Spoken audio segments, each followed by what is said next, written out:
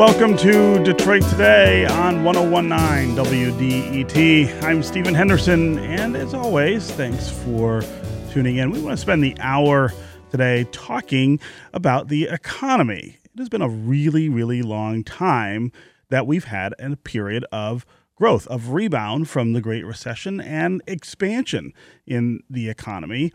That has a lot of people sort of sitting around thinking, well, can this go on forever? Will this last forever, or are we overdue for a correction, or maybe worse, something even more dramatic, another big recession? We want to talk first with an economist who's on the left side of this equation. Then later in the show, we're going to talk to someone who is on the right side of that equation. And of course, we want to hear from you. Are you worried about your own economic future? Were you a victim of the last recession? What did that mean for you and your family? And are you sitting around now trying to think of ways to mitigate the effects of the next slowdown, the next economic correction on your lives? We all know that the economy can't grow forever. I mean, that would be an absurdity. Some economists have said publicly that they think there are already signs of another recession just around the corner.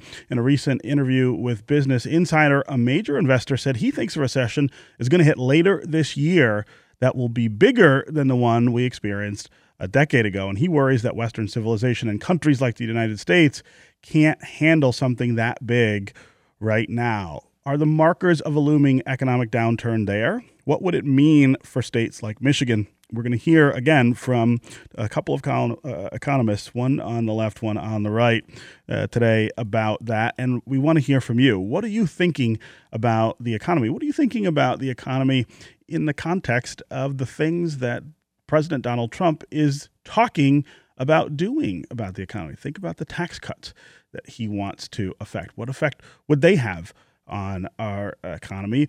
Think about the infrastructure plan that he rolled out last week, that major spending on bridges and roads and sewers and things like that.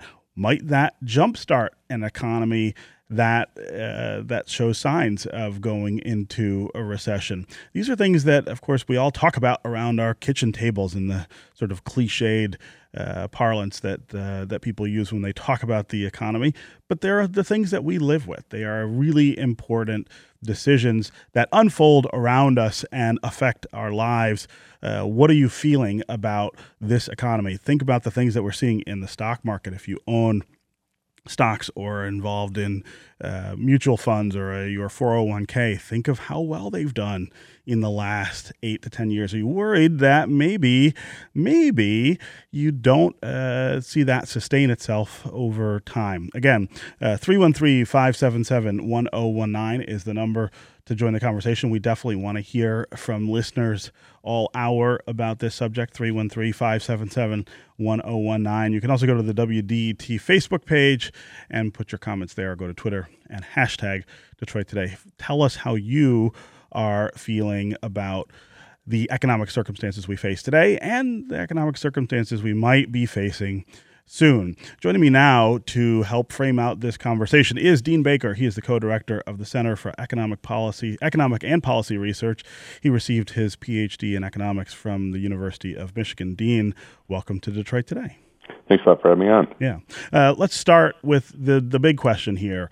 The period of growth that we've seen since the Great Recession has been slow in the sense that it hasn't been nearly as dramatic as other periods of growth in American history, but it's been long. It's been very long.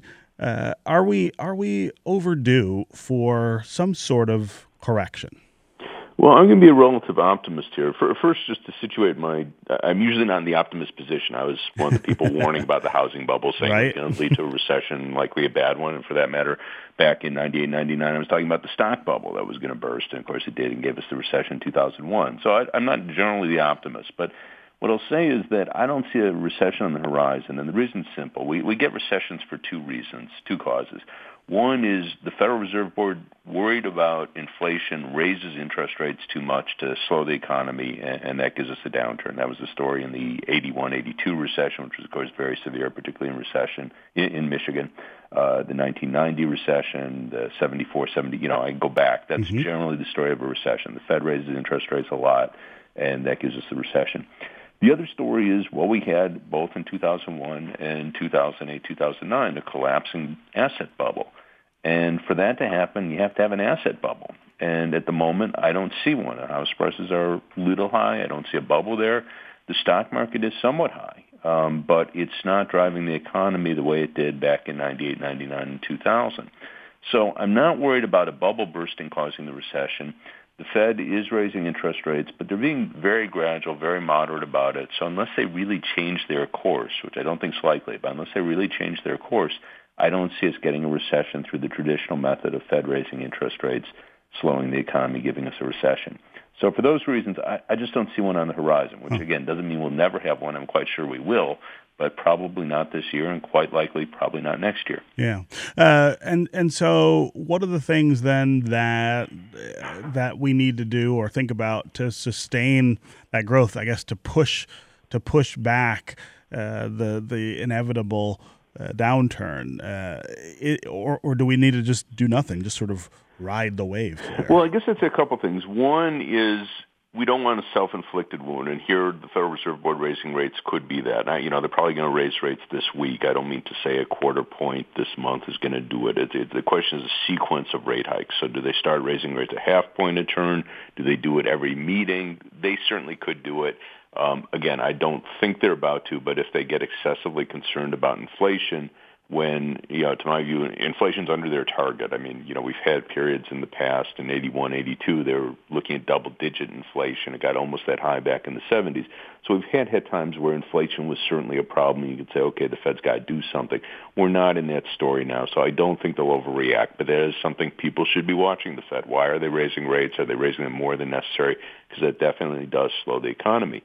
The other point, as I was saying, we don't have bubbles now, or at least bubbles driving the economy.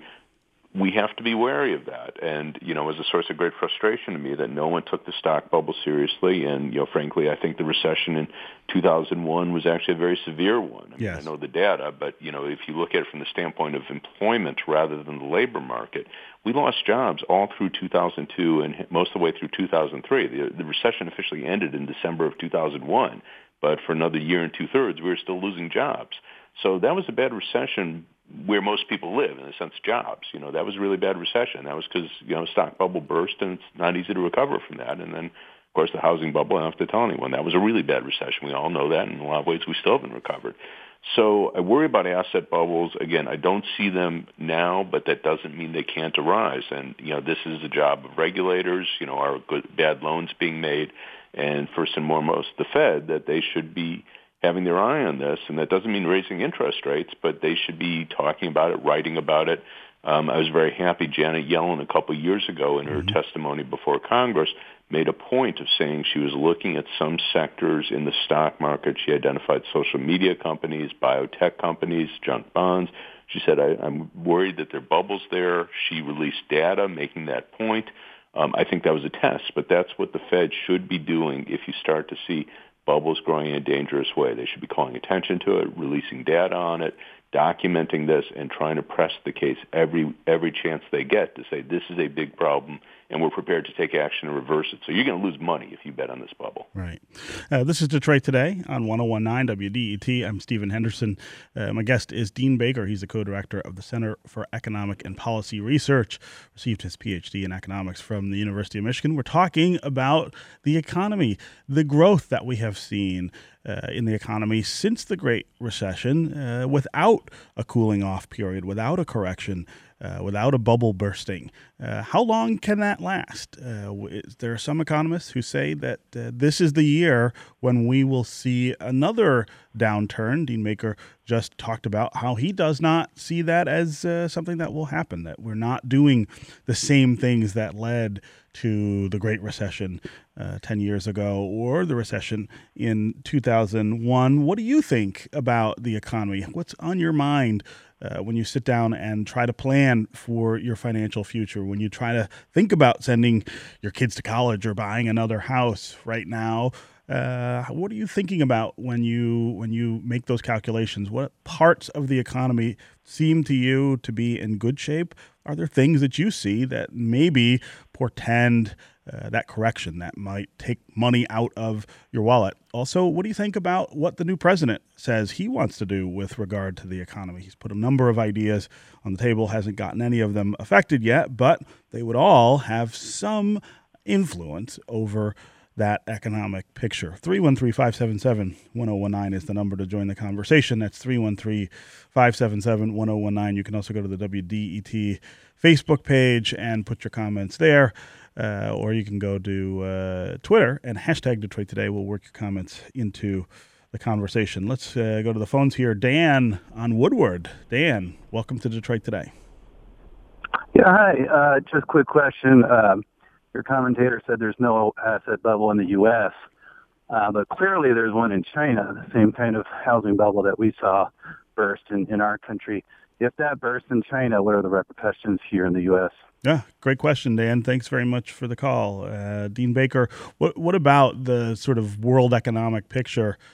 Some of the things we see in Europe, some instability there. As Dan points out, there's a housing bubble in China. What if that goes south? Would those things change your prognosis for the American economy? Well, they can have some effect. I mean, they aren't enough to lead to a recession. The U.S., even though obviously trade's a much larger share of the economy than it used to be, it's still less than 20% of GDP, which is a lot. But you just go, okay, suppose that falls by 10%, our exports fall by 10%. That would be a huge amount to fall. That's still only 2 percentage points of GDP. That definitely slows the economy. But that's probably not a recession, particularly if you envision the Fed and ideally Congress responding with some stimulus, but at least the Fed responding. That probably wouldn't give us a recession. That's a very, very extreme story. I mean, 10% drop in exports really would be quite extreme. The story with China, I'll just say I claim zero expertise in China, but I've heard people predicting financial collapses there for 2 decades. I mean, people I grabbed on the street. I mean, supposedly China experts. They've been wrong. So I guess I just have a lot of confidence in their government's ability to work through their asset bubble, and I think the caller's right. I think they do have a housing bubble from at least my understanding of the nature of their housing market. But they've managed to go basically 35 years without a downturn. Again, we question their numbers; they're not exactly right. Everyone knows they fudge them, but I don't think you could hide a recession. They're reporting 6, 7, 8, 10% growth. Your economy is actually shrinking, that's an awful lot of data massaging. So I'm reasonably confident that whatever happens there, it's not going to lead to any sort of major collapse. What about things in this country like when I read about the supposed softness in the auto loan market, right? The number of loans that have been given out almost resemble, at least in pattern, if not in scale and scope, the things we did that led to the housing bubble. What about things like what I read about the amount of college debt that's out there? Are those things that threaten the growth that we're seeing now?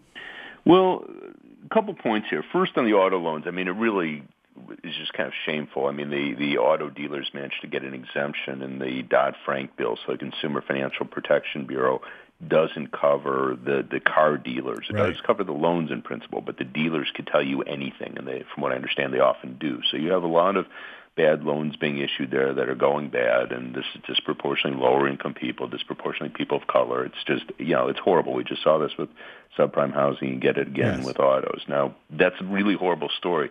Is that likely to lead to a recession? No. I mean, it leads to some softness in demand for autos because what you're seeing is a glut of used cars as these repossessed vehicles come on the market, which, of course, puts some downward pressure on new car buying. If you get a used car very cheap, you aren't going to buy a new car.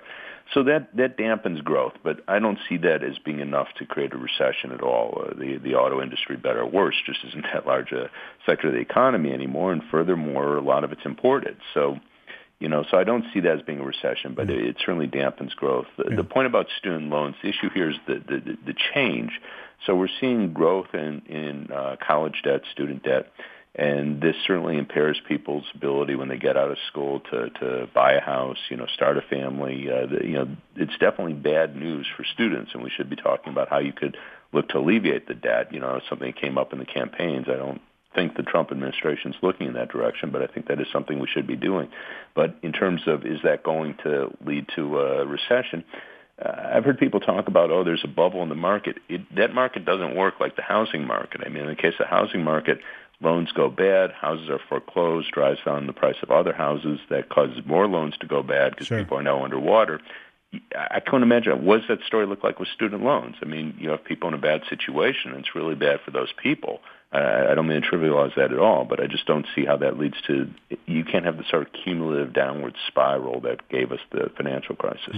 Yeah. Derek on Twitter says, I'm a very cautious guy, but I think it is en vogue to talk about the next downturn. I don't see it. So Derek, agreeing with you, Dean Baker, about the various signals that we're getting from the economy right now. Let's go to Dwight. Dwight, who is driving. Welcome to Detroit Today. Hello, Stephen, and welcome to your guest. Yeah. I am a candidate in the Michigan House in District 1, Burgess Dwight Foster here. I was wondering, two-pronged question, Stephen, and to the guest. One, what is the percentage of small businesses in our U.S. economy? We know that the small businesses have gotten a larger share of our U.S. economy, but I'm wondering if the economists can give us a general concrete number.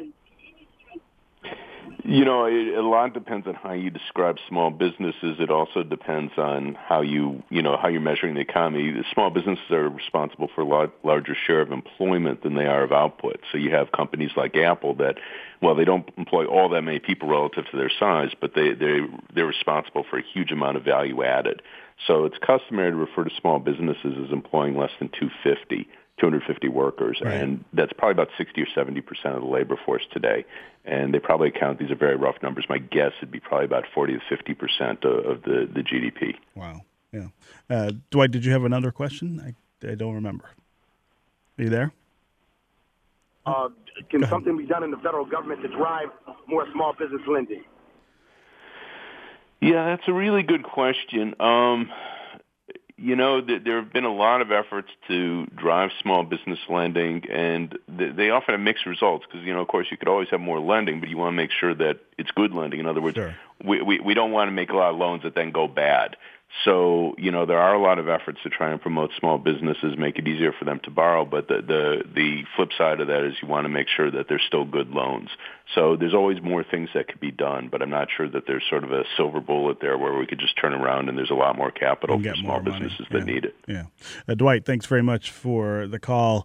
This is Detroit Today on 101.9 WDET. I'm Stephen Henderson. My guest is Dean Baker. He's the co-director of the Center for Economic and Policy Research, a PhD recipient from the University of Michigan in economics. We're talking about the economy, the growth that we've seen over the last decade or so since the Great Recession. Is it something that we're going to see sustain itself in the immediate future? Some economists saying there's some softness out there and that we are overdue for a downturn or a correction. Dean Baker says he doesn't see those things and that we don't have the kind of bubble activity in the real estate market, for instance, that led to the last recession. We want to hear from you about how you're feeling about the economy. How are you seeing the things that go on in economic terms right now affect you and your family, your budget? 313-577-1019 is the number on the phones. That's 313-577-1019. You can also go to the WDET Facebook page, put your comments there, or go to Twitter and hashtag Detroit Today, and we'll try to work your comments into the conversation. Dean, I want to talk about sort of a bigger picture economic questions. The growth of income inequality in our country, the difficulty we've had finding solutions to the disappearance of work, particularly in urban areas like Detroit. In large terms, these are threats to the economic system we have, no question. And I'm wondering if you think they also then have potential consequences for the immediate economic picture? Are these things we should be thinking about policy-wise? Yeah, well, certainly the growth in income inequality is a huge, huge issue. And this is, people sometimes talk about like, well, who cares if, Bill Gates gets very rich? Well, we could argue whether that's a good or bad thing, but the point is his getting rich has meant that a lot of other people aren't able to make ends meet. So it's not that we've had a very rapidly growing economy and Bill Gates got more than his share. It's that we had a actually fairly slow growing economy, and Bill Gates, I mean to keep picking on Bill Gates, but the very wealthy have been getting a disproportionate share of that. So that's a huge deal. In terms of, the explanations, there's a lot, certainly the decline of unions, that's big in Michigan, lots of places around the country. Trade has certainly been a big factor. The financialization of the economy, a lot of the highest incomes are on Wall Street, the people doing trading back and forth, and some of those people make tens of millions, even hundreds of millions a year. So there's a lot of different factors, not a single one I could point to, but, a lot of things are important. I was mentioning the Fed earlier. When the Fed raises interest rates, slows the economy, keeps people from getting jobs. That also keeps a lot of workers from getting pay increases because in a weaker labor market, it's harder to push for a pay increase. So those are all big factors. Now, how does that come back and affect the overall economy? One of the stories that, a lot of economists are now saying, a lot of very centrist, so it's not just sort of a left-wing thing, a lot of economists are pointing to this idea of secular stagnation. We don't have enough demand in the economy to get the economy to full employment. And a part of that story is that when you shift money from low and middle income people who tend to spend most of their income and you give it to the very wealthy who save a lot of it, you end up losing demand in the economy. So I think that's been a factor. Now, again, this doesn't change a lot overnight in the sense that income distribution isn't likely to be a lot worse in 2018 than it was in 2017. Sure. But over time, that almost certainly has been a factor that's reduced demand for goods and services, which has meant slower GDP growth, less employment. Yeah. The employment picture also depends quite heavily now on training, skill. Here in Michigan, for instance, there are a lot of jobs that are going unfilled because there are not enough people who have the requisite skills to be able to do them. It seems like that's something that we don't talk much about, being able to sort of move the needle on. What's what are we supposed to do, I guess, is always the question. Everyone seems to acknowledge that we have this incredible skill gap, but we never seem to be narrowing it. Well, I think that, certainly we want a better skilled workforce. And, if anyone ever asks me what they should do to improve their job prospects, well, get more skills, more education. Clearly you're better off if you have an associate's degree than just a high school degree, if you have a bachelor's degree than just more skills, the better your job prospects are, no doubt about it. But I think the story of a skill shortage really is overplayed. And my main reason for saying that is if you look at what's going on with wages, we don't see rapidly rising wages in really any major sector of the economy. So if you look at it by industry, you look at it by occupation grouping, we don't see anywhere. I can't find a sector you go, oh, wow, wages are rising, 6-7% a year. And if employers really were having that much trouble finding the workers they need, you'd expect them to be raising wages to get them, get them away from their competitors. That's what's supposed to happen. And in other times it has happened. So we really don't see that in a big way. So I think this issue of a skill shortage is overplayed. But at the same time, yes, we should be providing better education, better training, and those who have an opportunity to get it for themselves absolutely should. Yeah.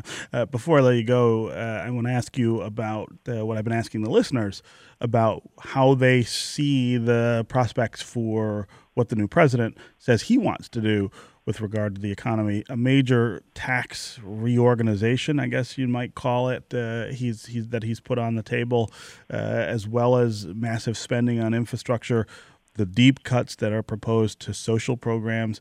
All of those things affect the economy too. What's your sense of what he's proposing? Well, a lot of what he's looking to is tax cuts for wealthy people, and these are the people who need them least. And, I find that really pernicious because he's looking about paying for it, first and foremost, with cuts to programs like, basically gutting the subsidies in the Affordable Care Act, gutting Medicaid, gutting a lot of other programs that a lot of low and moderate income people really come to depend on.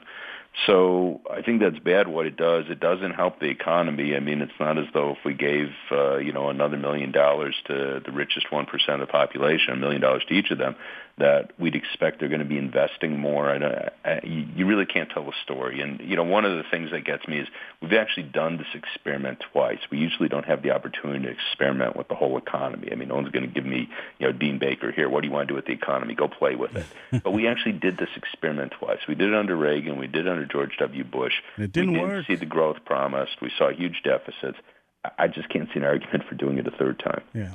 What about the infrastructure spending? I mean, historically, that's a way to sort of supercharge the economy at times. Yeah, I wish I could be supportive of that. I mean, I was actually had got a lot of friends angry, saying, "Well, let's see what he puts on the table," because if he proposes good infrastructure programs, if we care about the economy, care about people getting jobs, we should support that.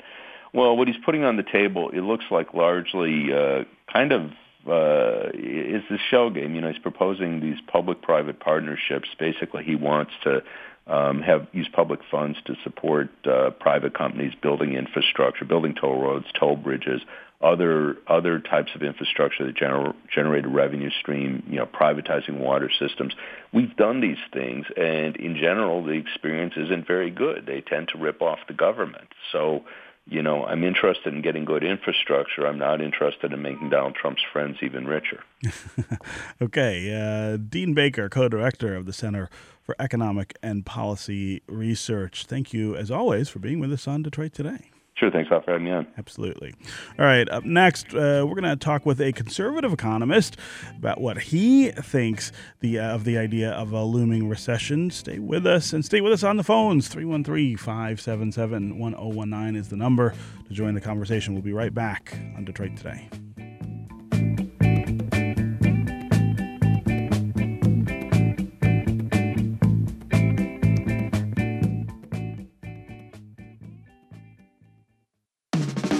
Your city. Your town. Your voice. 1019 WDET, Detroit's public radio station.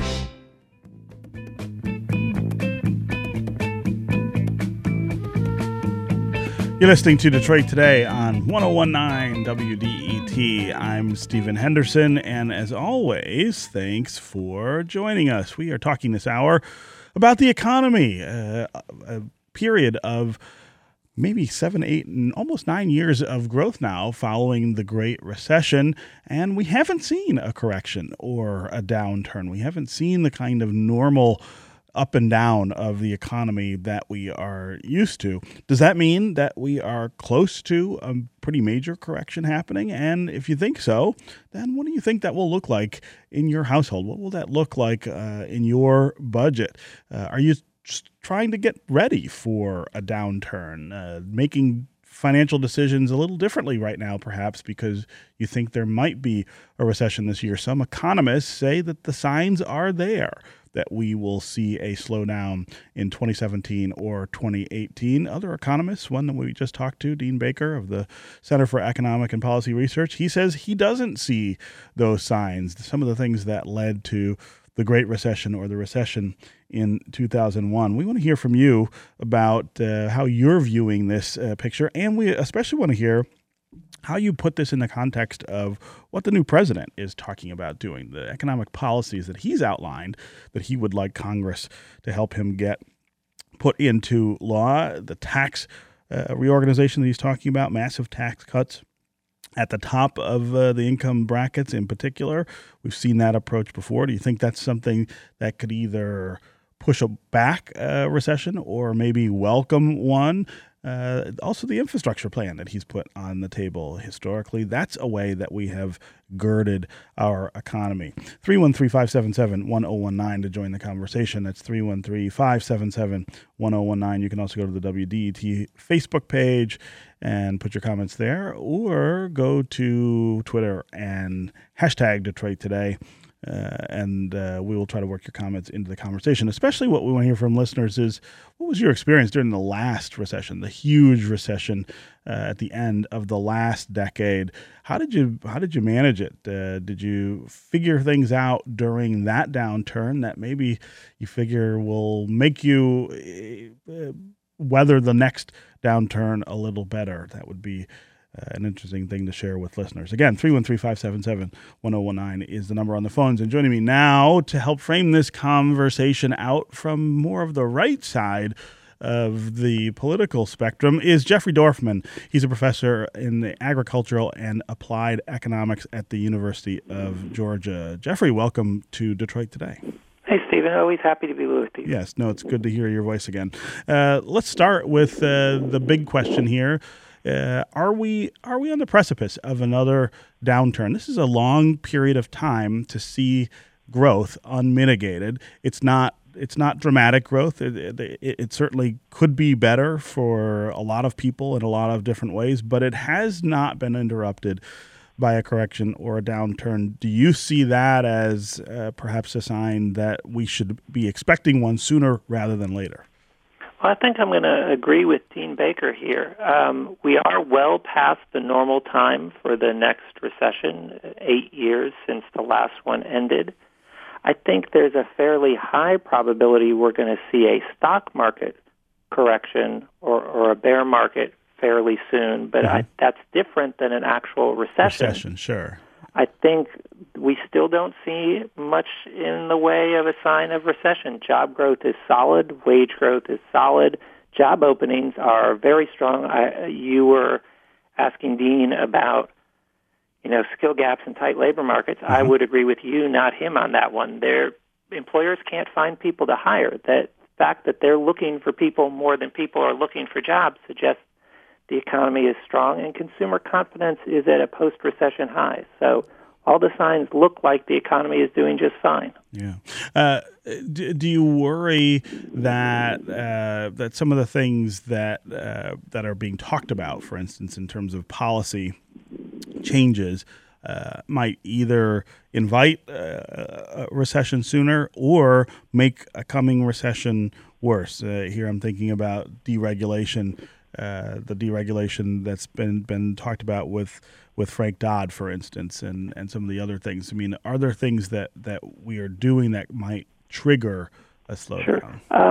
So there's only one thing that really worries me. Dodd-Frank and the rollback of financial regulations does not concern me at all because none of those regulations were accomplishing anything. All the stuff Congress passed after the last recession that was supposed to prevent another financial crisis was completely useless. The lobbyists watered it all down. We did nothing to rein in the big banks. In fact, we just helped them get bigger. Right. So I think pulling those away won't help because they weren't any good to begin with. The real concern I have is that the Trump administration will do something to start a trade war. And if we get in a trade war, then we'll have a recession. We have big problems, yeah, no question. Again, 313-577-1019 is the number on the phones to join the conversation. We are talking about the current economic situation here in the United States and whether we might see a change, a downturn or recession sometime soon. You can also go to the Facebook, put your comments there on the WDET Facebook page, or go to Twitter and hashtag Detroit Today. And we'll work your comments into the conversation. Let's go to Peter in Bloomfield Township. Peter, welcome to Detroit Today. Hey, how are you? Can't complain, but I certainly could in 2008. I had my dream job. I was a professional driver as a test driver for one of the big three, and then 2008 happened. I lost that job, and after a couple of dead ends after that, in my 30s, I ended up enlisting in the Navy. Wow. And after that, I did 4.5 years active submarine duty before I eventually came back home to start working on my degree on the GI Bill. And now I've got doing that, 2 kids in diapers, and 3 part-time jobs. Oh, wow. There's a lot going on that you try to plan for in the economy, but at the end of the day, no one has a 5-year plan. Who can afford it? And then you got companies that say they're looking for people, but they're looking for people that don't exist. They're looking for those who have so much experience, but they're fresh out of the gate that can only take so much money. So, yes, we're looking for people, and we need this, we need that. But so Peter, did I hear you correctly that you're working 3 part-time jobs? Yes. I'm a professional driving instructor for 2 different companies as well as a current drilling reservist. And I've got 2 kids in diapers, and my wife also has 2 jobs. She's a teacher and also works retail. Wow. And does the combination of those jobs somehow provide you with a suite of benefits, for instance, that that people might expect in a full-time job? I mean, do you get health insurance with I one get of health those? insurance through my time served as a drilling reservist, but otherwise, no. Wow. I mean, the major cost is time away from family, but at the end of the day, you got to keep yourself in the black and keep the lights on. Right. Now, Peter, thank you very much for the call and for sharing that story. Jeffrey Dorfman, what Peter describes there is not about recession or growth so much as it is about the sort of fundamental nature of our economy and of work in our economy. I hear that story a lot, that people are working harder, they're working longer, but can't make ends meet and certainly can't get ahead. Those are threats to the overall economic health of the country, even if they are not signs that we're about to have a recession. I don't think they're threats to the health of the economy. There may be more threats to sort of the health of the community. People are putting together part-time jobs. People are doing lots of creative things, partly to finance lifestyle. We spend a lot of money on things we didn't used to, like cell phones and internet and the like.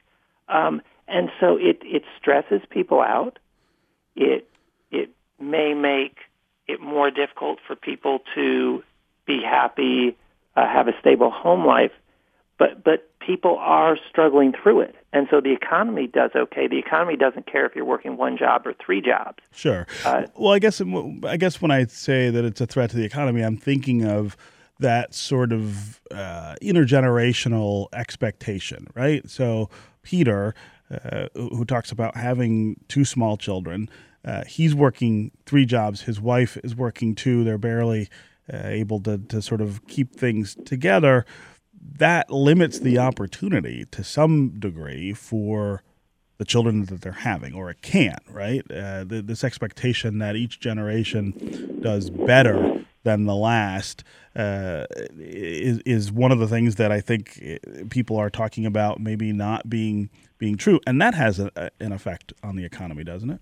Well, again, I think it's more a social effect. And it's interesting, there have been a number of stories recently about this decline in the probability people will do better than their parents. Uh-huh. And there's two things going on there. One is much of that data has been skewed, and a closer look at it shows the probability is still pretty high that you do better than your parents. Part of it is that we've just gotten a lot richer.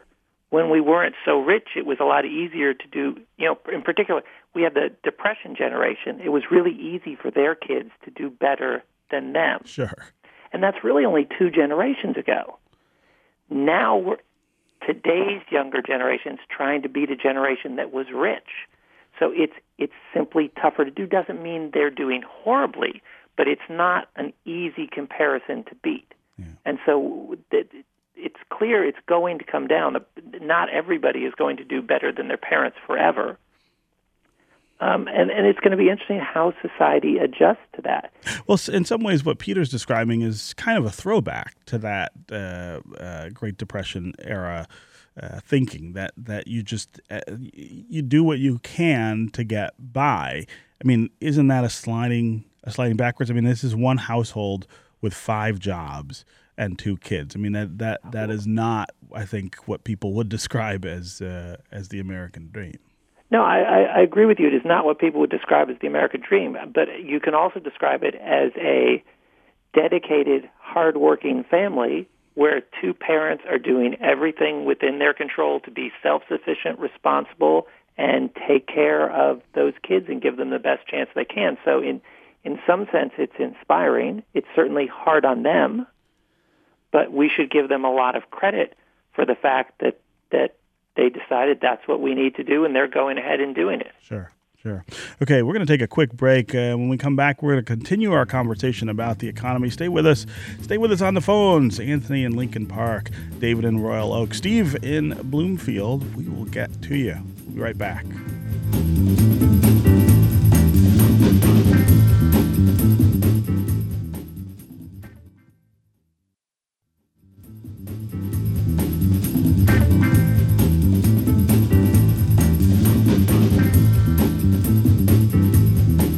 You're listening to Detroit Today on 1019 WDET. I'm Stephen Henderson, and as always, thanks for tuning in. My guest is Jeffrey Dorfman. He's a professor of agricultural and applied economics at the University of Georgia. We are talking about the economy, the current state of the economy. 8 years without a recession, a pretty long period of time, even though the growth over that time hasn't been particularly robust. It has been consistent. Does that mean that we are sort of on the edge of another downturn, some sort of correction in the economy? And if you think that's true, what are you doing to try to get ready for it? Did you survive the last downturn in a way that has taught you things about what the next downturn can look like for you? And do you think that the things that President Trump is proposing with regard to economic policy will have a good or a bad effect on the likelihood of that next recession, or maybe the depth or duration of that recession? 313-577-1019 is the number on the phones. That's 313-577-1019. You can also go to the WDET Facebook page, put your comments there, or go to Twitter and hashtag us at Detroit Today, and we'll try to work your comments into the conversation. Let's go to David in Royal Oak. David, welcome to Detroit Today. Good morning. Hi, how are you? I have two questions for Professor Dorfman. He was kind of dismissive of the financial regulations. The one that I understand best is the margin requirements, that financial firms have to keep more cash or cash equivalent on hands to meet possible downturns. I would like to hear him comment specifically on the margin requirements. Are they a safeguard? The second question is, we're talking a lot these days, not me, but others, about decreasing the safety net, particularly health care. When consumers, and that would put the risk on the consumer, right? Right. When consumers see risk, they often respond by cutting back on their spendings to conserve their cash. Sure. Okay? That would reduce demand. Is that a risk to the economy? Yeah. David, wonderful questions. Thank you very much for the call. Jeffrey Dorfman, I'll give you a chance to answer those. Sure. Thanks for the question, David. So capital requirements for banks, I think generally a reasonable regulation that I do not believe the Trump administration is rolling back. They do make loans somewhat more expensive, though, so they do slow the economy in order to try and prevent banks from going under.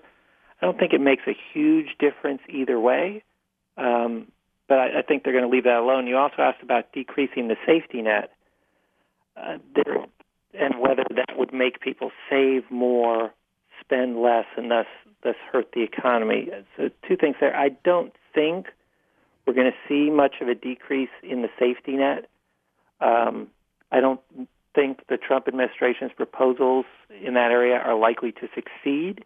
If they do repeal Obamacare or replace it with something that seems to roll that back, I doubt people are going to save more as a response.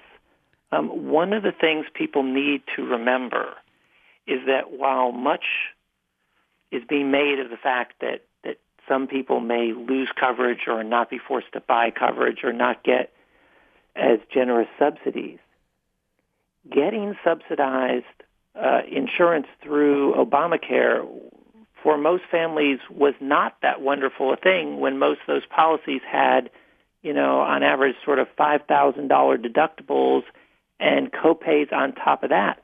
People didn't have the $5,000 or $6,000 to pay out of their pocket before they got to the insurance part. So most of what is going to be taken away was a figment of people's imagination to begin with. Mm-hmm. Mm-hmm.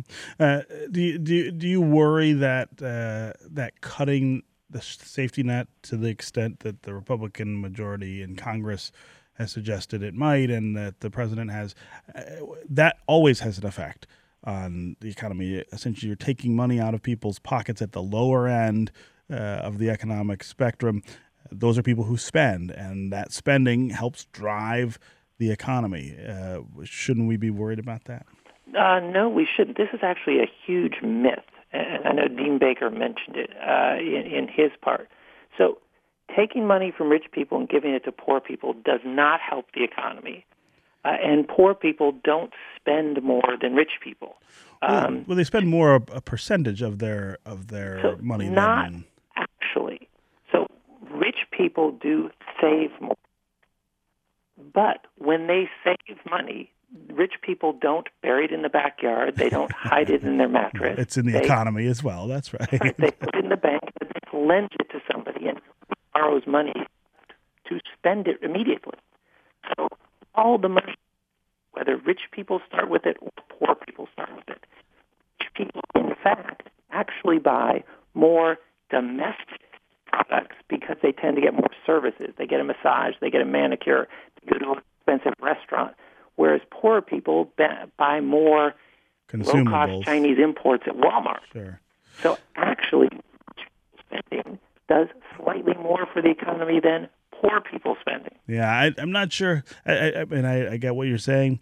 Not sure I would totally agree with that interpretation. I'm not but saying I think we should take money from poor people and give it to rich people because it'll be good for the economy. Right. I'm saying essentially it's a wash, and we should stop worrying about that. Spending is spending. Income is income. It's all the same, whoever has it. Yeah. Let's go quickly before we run out of time here. Let's go to Bill in Bloomfield.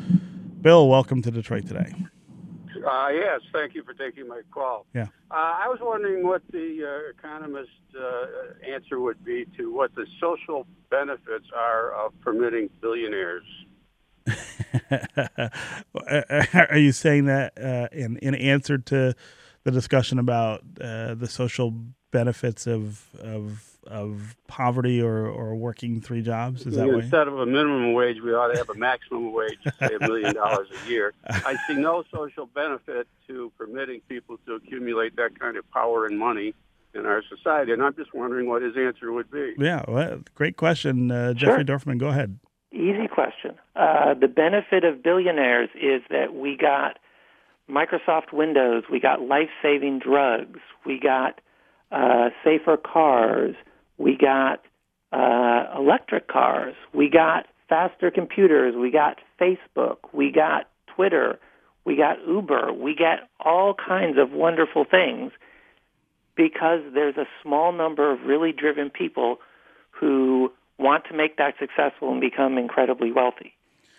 That's the benefit of billionaires. It is, and I guess I wouldn't begin even to argue with that benefit. I think the question is always, what's the balance, right? There are some real downsides to. Well, actually, there are no downsides. I've never had a billionaire hurt my life at all, and I've had many of them make my life better. Well, I think there are things that billionaires do and promote that make it harder for people who are not billionaires to get to just a level of sustenance. And I mean, again, we could probably take 2 hours arguing about how that looks. But there is not an infinite ability for everyone to become a billionaire. There is also, horribly historically horrible imbalances, unfairnesses that play into who's a billionaire and who's not. I mean, you can't ignore those things. And I think, again, you've really well articulated the benefit of having people who are able to do these great things and move these great things forward in our society. There is, I think, there are some downsides that come with that too. Let's try to get to one more call here. Steve in Bloomfield, welcome to Detroit Today. Hi, how are you today? Good. How are you? Good. Just commenting, when we're talking about the economy going forward, we have to look at where we're coming from. And where we're coming from, the previous 8 years, previous administration was one of probably the slowest growing economy in my lifetime. I'm 62 years old. Mm-hmm. But you have to see, is that what we want? And you have to say, how did we get to such a slow growth period? And you have to look at the policies and the laws that were enacted that contributed to that. And Stephen, you keep using the word consistent. It was consistent.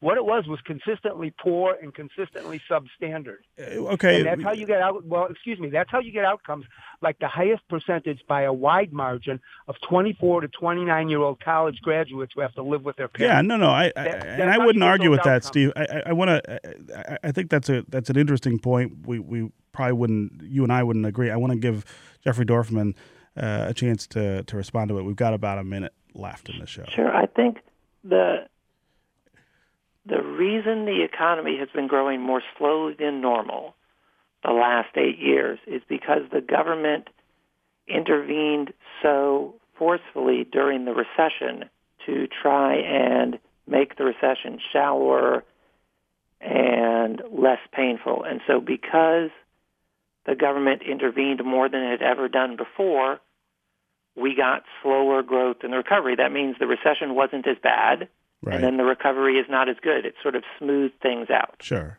And so I guess the question is, and again, we're running out of time, but if you withdraw that government intervention, do you create faster growth? I mean, yeah, we would. If we could get less government, we would have much faster growth. Okay. All right. Jeffrey Dorfman, professor of agricultural and applied economics at the University of Georgia. As always, thanks for joining us on Detroit Today. Always happy to be with you. Absolutely. It's going to do it for me today. I'll be back tomorrow. This is 101.9 WDET, Detroit's public radio station of community service of Wayne State University. We'll see you tomorrow.